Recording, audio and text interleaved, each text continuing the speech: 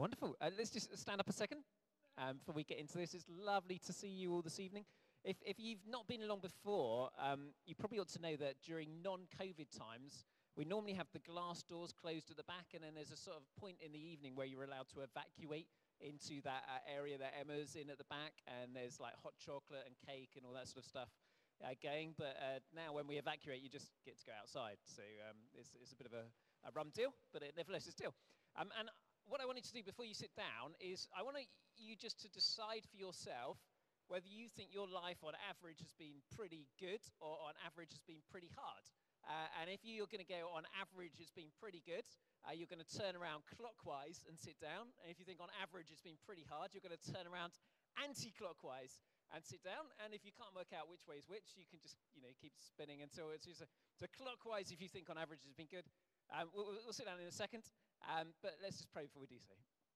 God, thank you so much for your grace on us this evening.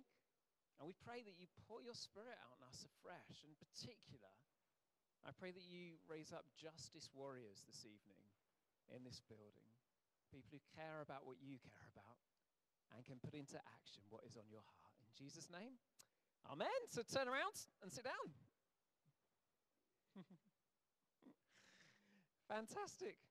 Well, in tonight's passage is one person who's, I think, had a pretty good life and one person who's had a pretty appalling life so far. And I wanted to get into this passage by telling you a little bit about what I did when I was 21. I was just finishing off a university. I was at Cambridge University, and a friend there said, I've got a church in Walsall, which I'd never heard of, it's near Birmingham, that has got prostitutes and millionaires sitting next to each other. And it's amazing. And he then went on to describe his gap year working for the church, and he'd rented a van, and they'd hauled furniture around and given it to people, and they'd done all this wonderful stuff for the community. And I was like, this is really interesting. And then I had this sort of nudge from God that he wanted me to go over to Walsall as well. I wasn't trying to meet the ex-prostitutes. I was just sort of felt I should go with my friends and join in with what was going on.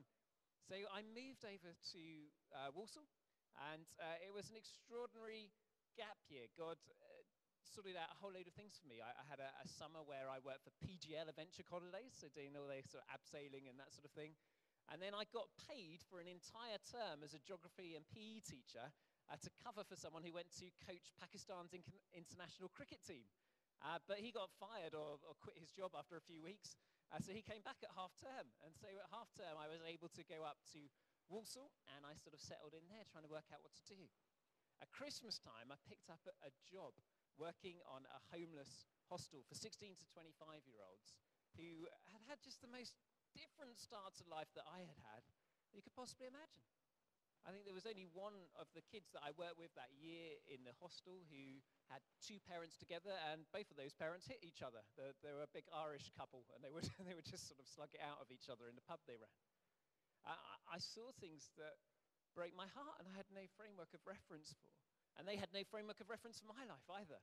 So I just told them I went to college before I came there, which was true, but it was just a sort of partial truth. They'd never heard of A-levels, most of the kids I worked with. One of them had never left the particular estate that he lived in, except to come into Walsall. He'd never been to Birmingham, which was like 6 miles away. London was like a different planet to the kids in this estate and this town that we were living in. And there were rats that ran along the street, which were pretty enormous as well. It was an extraordinary place to be. But one of the most moving things of being there was a woman called Sue, who was a South African.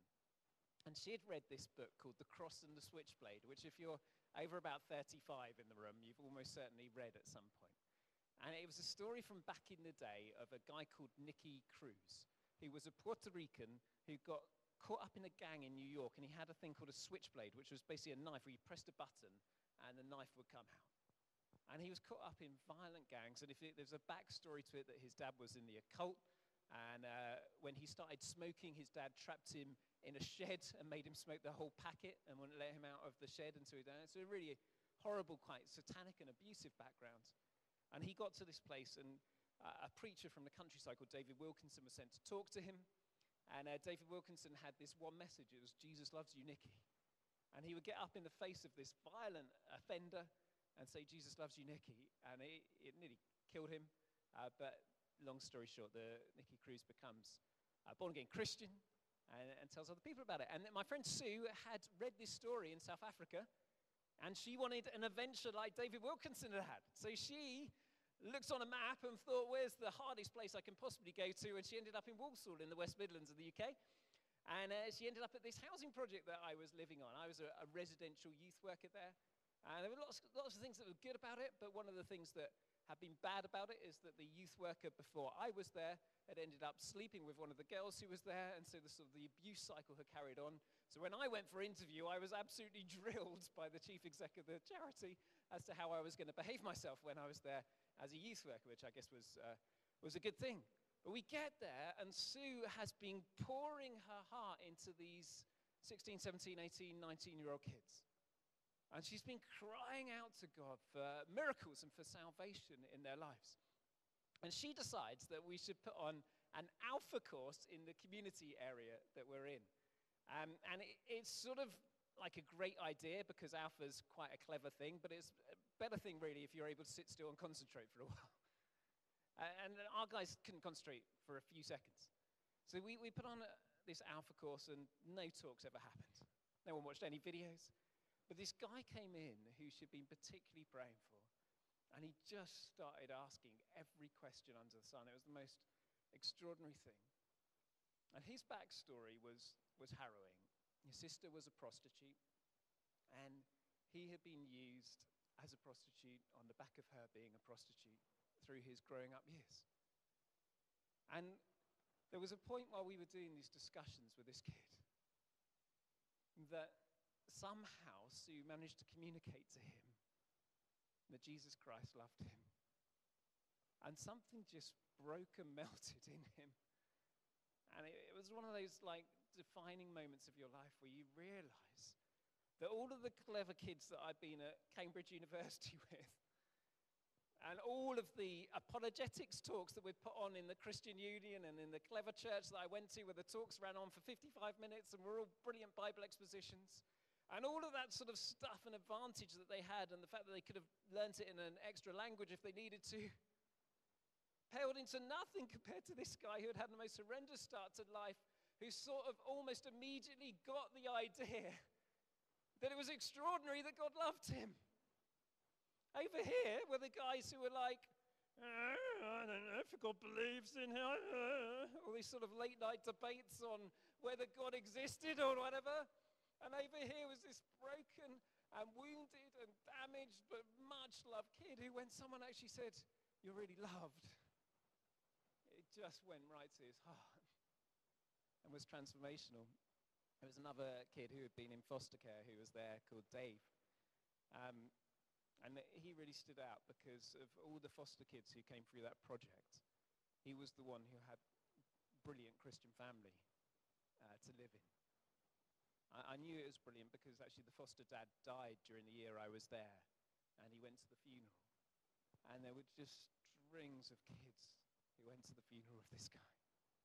And I knew it was different as well because he was just a different kid to some of the others, less volatile. He'd been loved and cared for. I took this guy up to the little Anglican church they went to, and it was a 3:45 service, which is when the choir sang, mainly young people, but it was very, very traditional service. And he walked in and he met Jesus. There are other people who met Jesus in all sorts of extraordinary ways that year. There was one kid whose dad was in prison for a racist murder, and whose stepdad had beaten him up ever since his dad had been in prison. And he used to react to us in the way that he had been used to being treated. He'd walk up to people and try and get in a fight because he was used to being smashed down.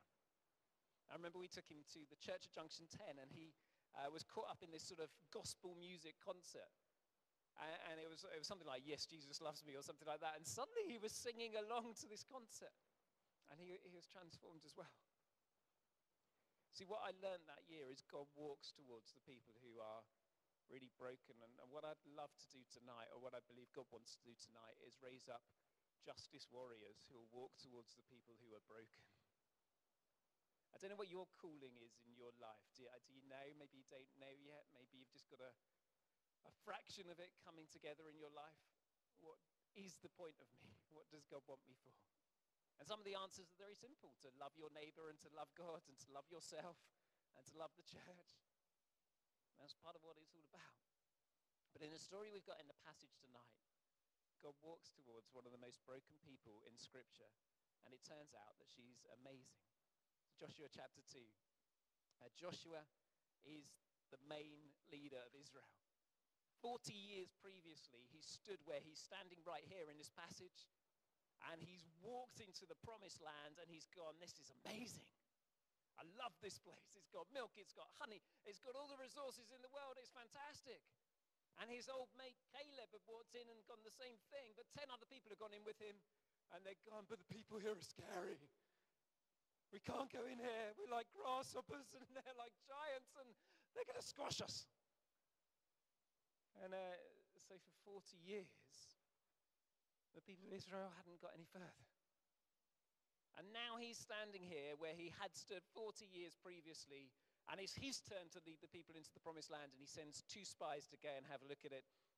And he goes, and they go, and they land up in the house of someone called Rahab, who is a prostitute there.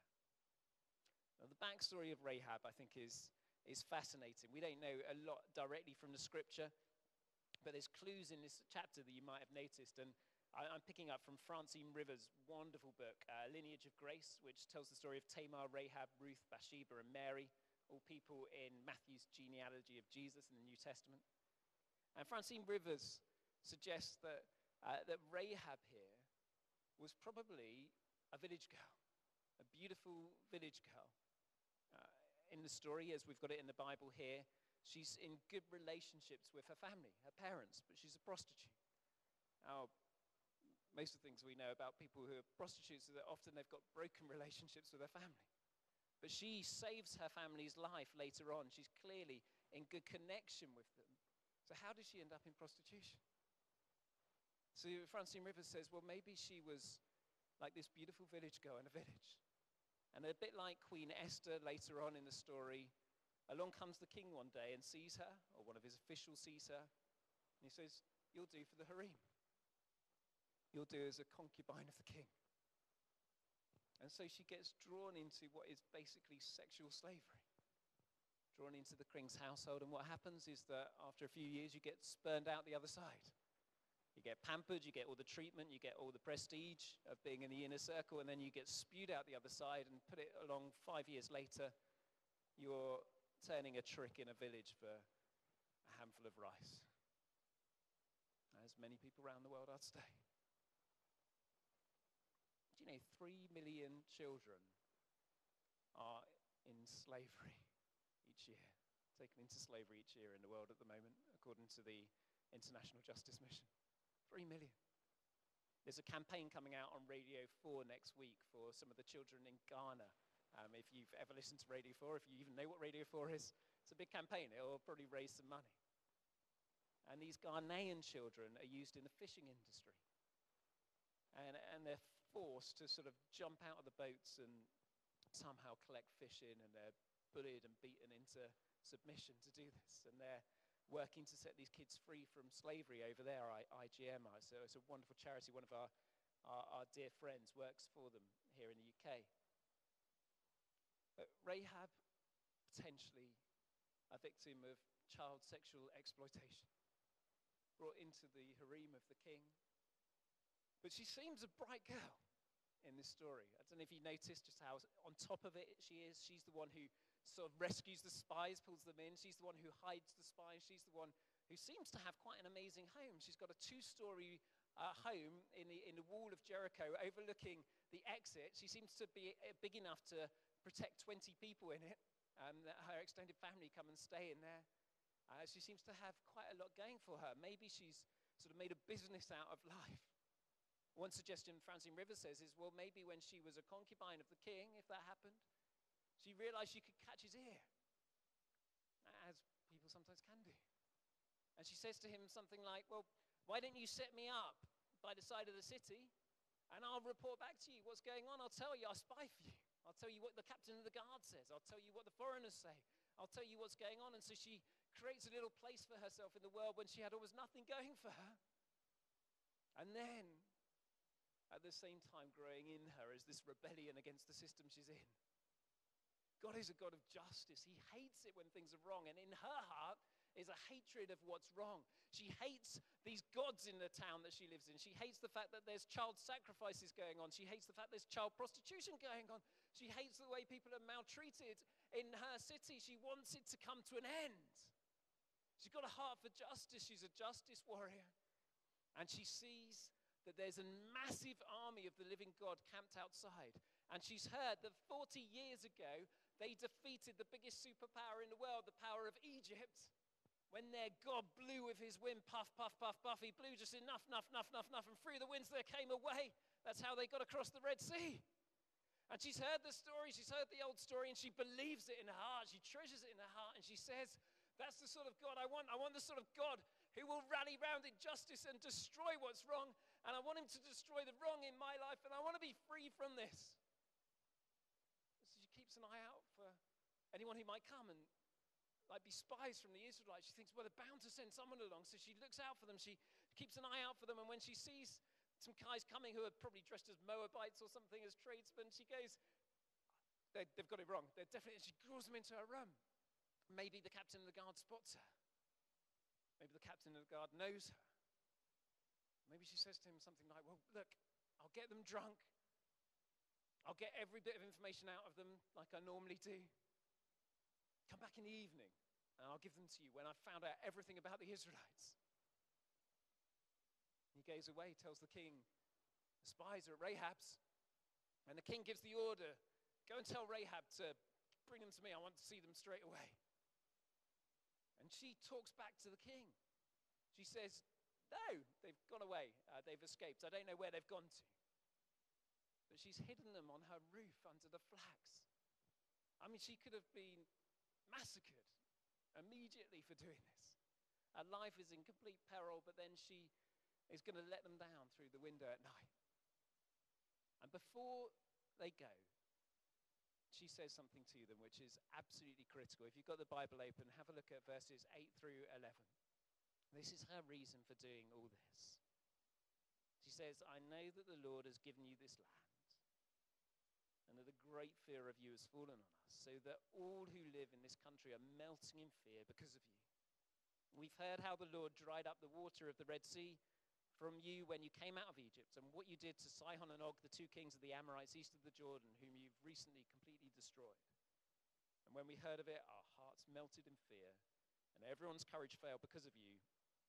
For the Lord your God is God in heaven above and on the earth below. And we don't know how much faith the spies had when Joshua sent them to spy on Jericho. We don't know if they were full of faith, like God's going to give us the land. Or if as they walked up towards that massive wall, their knees started to knock and they were like, how are we going to take this? They weren't trained soldiers. How are we going to take this? But the report they take back to Joshua at the end of the chapter is exactly what Rahab tells them. They say, the Lord has surely given the whole land into our hands. All the people are melting in fear because of us. So she passes on faith to them, who passes it on to Joshua, who passes it on to the people. And you'll hear next week of the weird and wonderful way in which they then take Jericho. But she also does one more thing. She asks them that they show kindness to her and her family. And that when Jericho is destroyed, not if, but when Jericho is destroyed, that her and her whole family will be saved. And this is like one of the most important bits of this story because it's the big story of the whole Bible. They say, our lives for your life. If you don't tell where we are, we'll treat kindly. And they say, here is a scarlet cord that you have to tie in the window which you let us down. And the scarlet cord was something that reminded them of what they're going to do in just a week or so's time.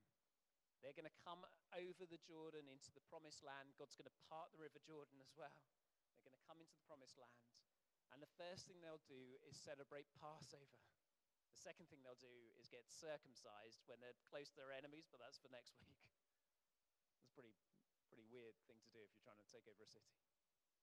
but they're going to celebrate Passover.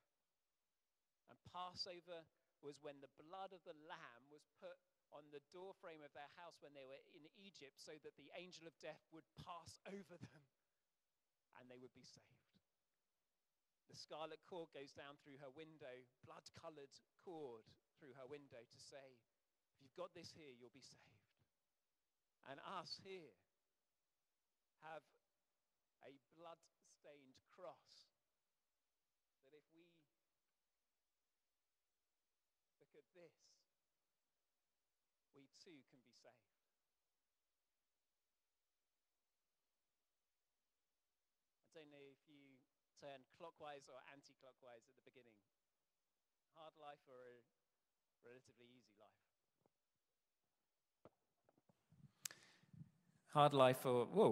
Hard life or relatively easy life. Joshua had to wander through the desert all through his life, but he was a proper prince of Israel. Rahab had been abused, hurt, and wounded in so many ways. But both of them needed to look to the blood to be saved.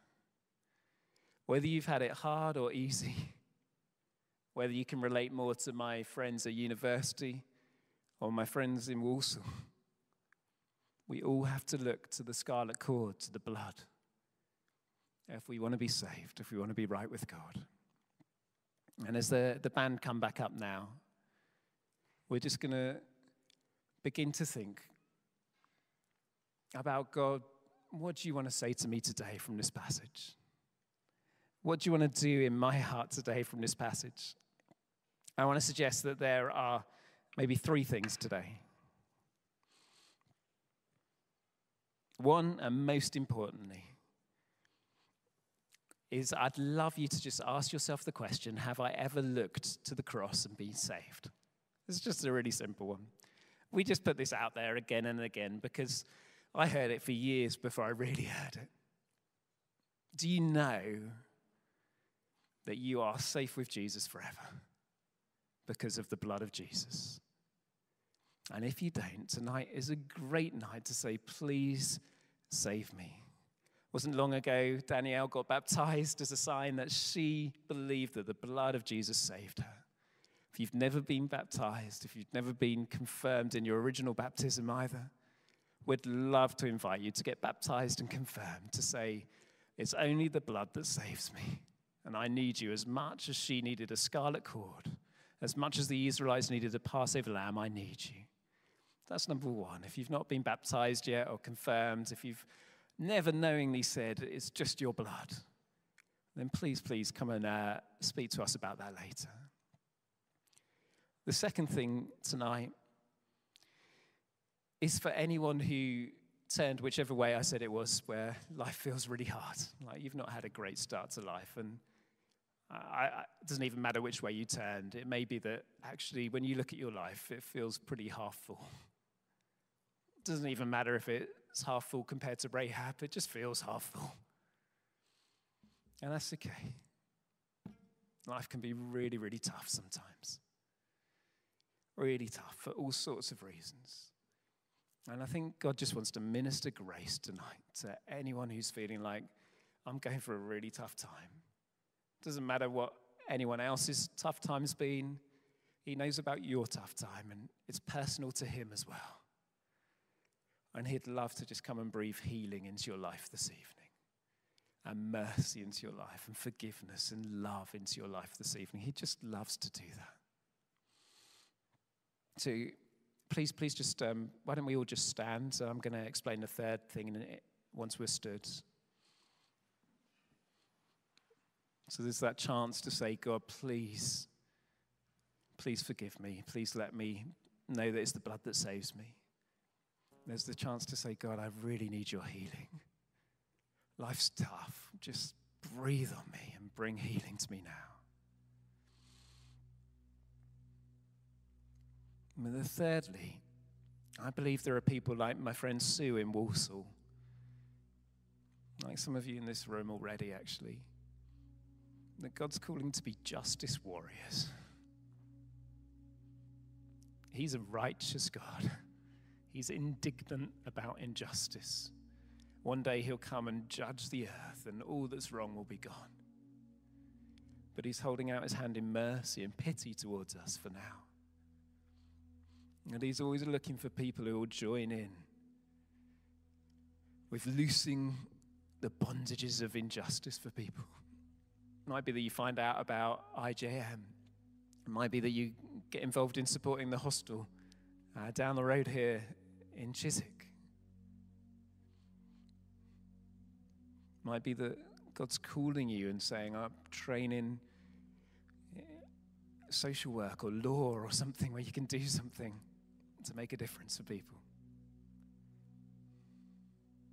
It might be that it's actually just a very little thing, something you can do tomorrow. Someone that you know is hurting and broken around you. You can sit next to at lunchtime, that you can smile at on the tube, that you can just make them feel a bit better. It doesn't have to be a grand big thing. Life is made up of a million little decisions to do the right thing.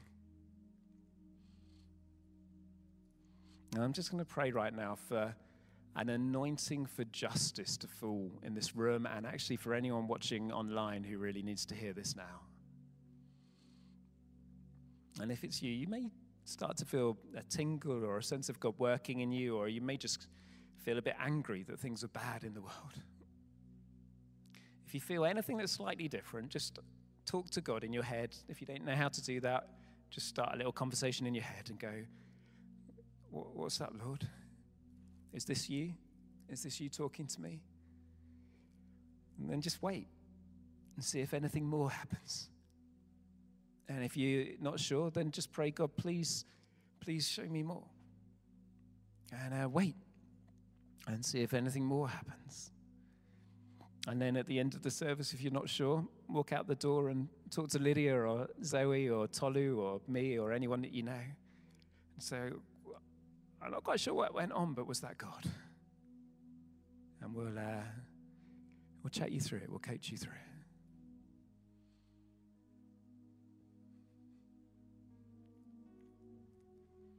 The Spirit of the living God. Okay. Stephen's going to interrupt, talking to Jesus. No, I think I had a word as well, just about faith for people personally. There's a thing about faith we've spoken a lot today. And I think some people need to become Christians. Some people need to come to Jesus the first time. And others need to have an anointing for the Lord to call them into justice. But I just felt there was a third group that was this group of people who just need faith again. That you are a Christian, you've given your life to Jesus, you remember it, but you need faith again to just remember what he can do.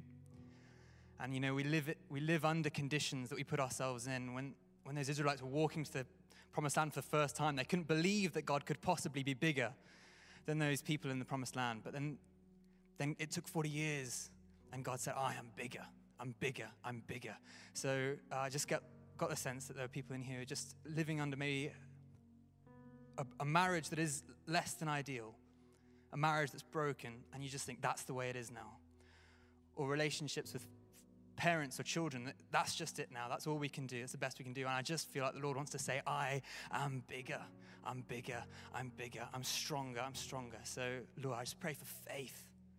I pray for faith. Lord, would you raise our faith in Jesus' name? It's the powerful name of Jesus. Amen.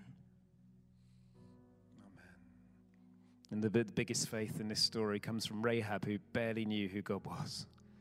So even if you're just starting out, you may find faith is rising in you. That means trust in God. Trust that he can do things for you and in you and through you and for you.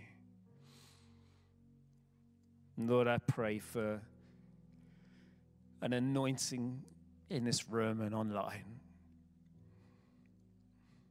for people to care about what you care about deeply, to be equipped to join you delivering people from evil, to be equipped to bind up the brokenhearted and to bring sight to the inly blind, to help those who are lame morally and emotionally and physically to walk, and to set free the chains of those in bondage.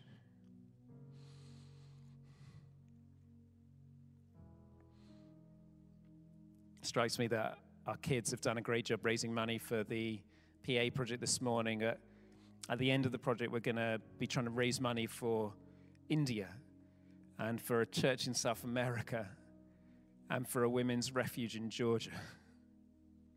And it may be that some of you are like, what could I do? And God's like, well, why don't you get involved in that?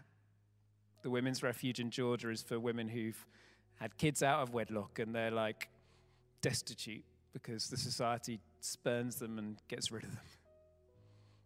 The church in India has made a carpentry workshop because everyone's not got any money because of COVID. They can't live. So they're teaching people skills. And the church in South America, you can find out about at the back there. I'm going to be raising money for these things. Oh, Lord Jesus, we just pray that you touch our hearts now and show us what matters to you and give us a desire to pursue you and joining with what you want to do in Jesus' name.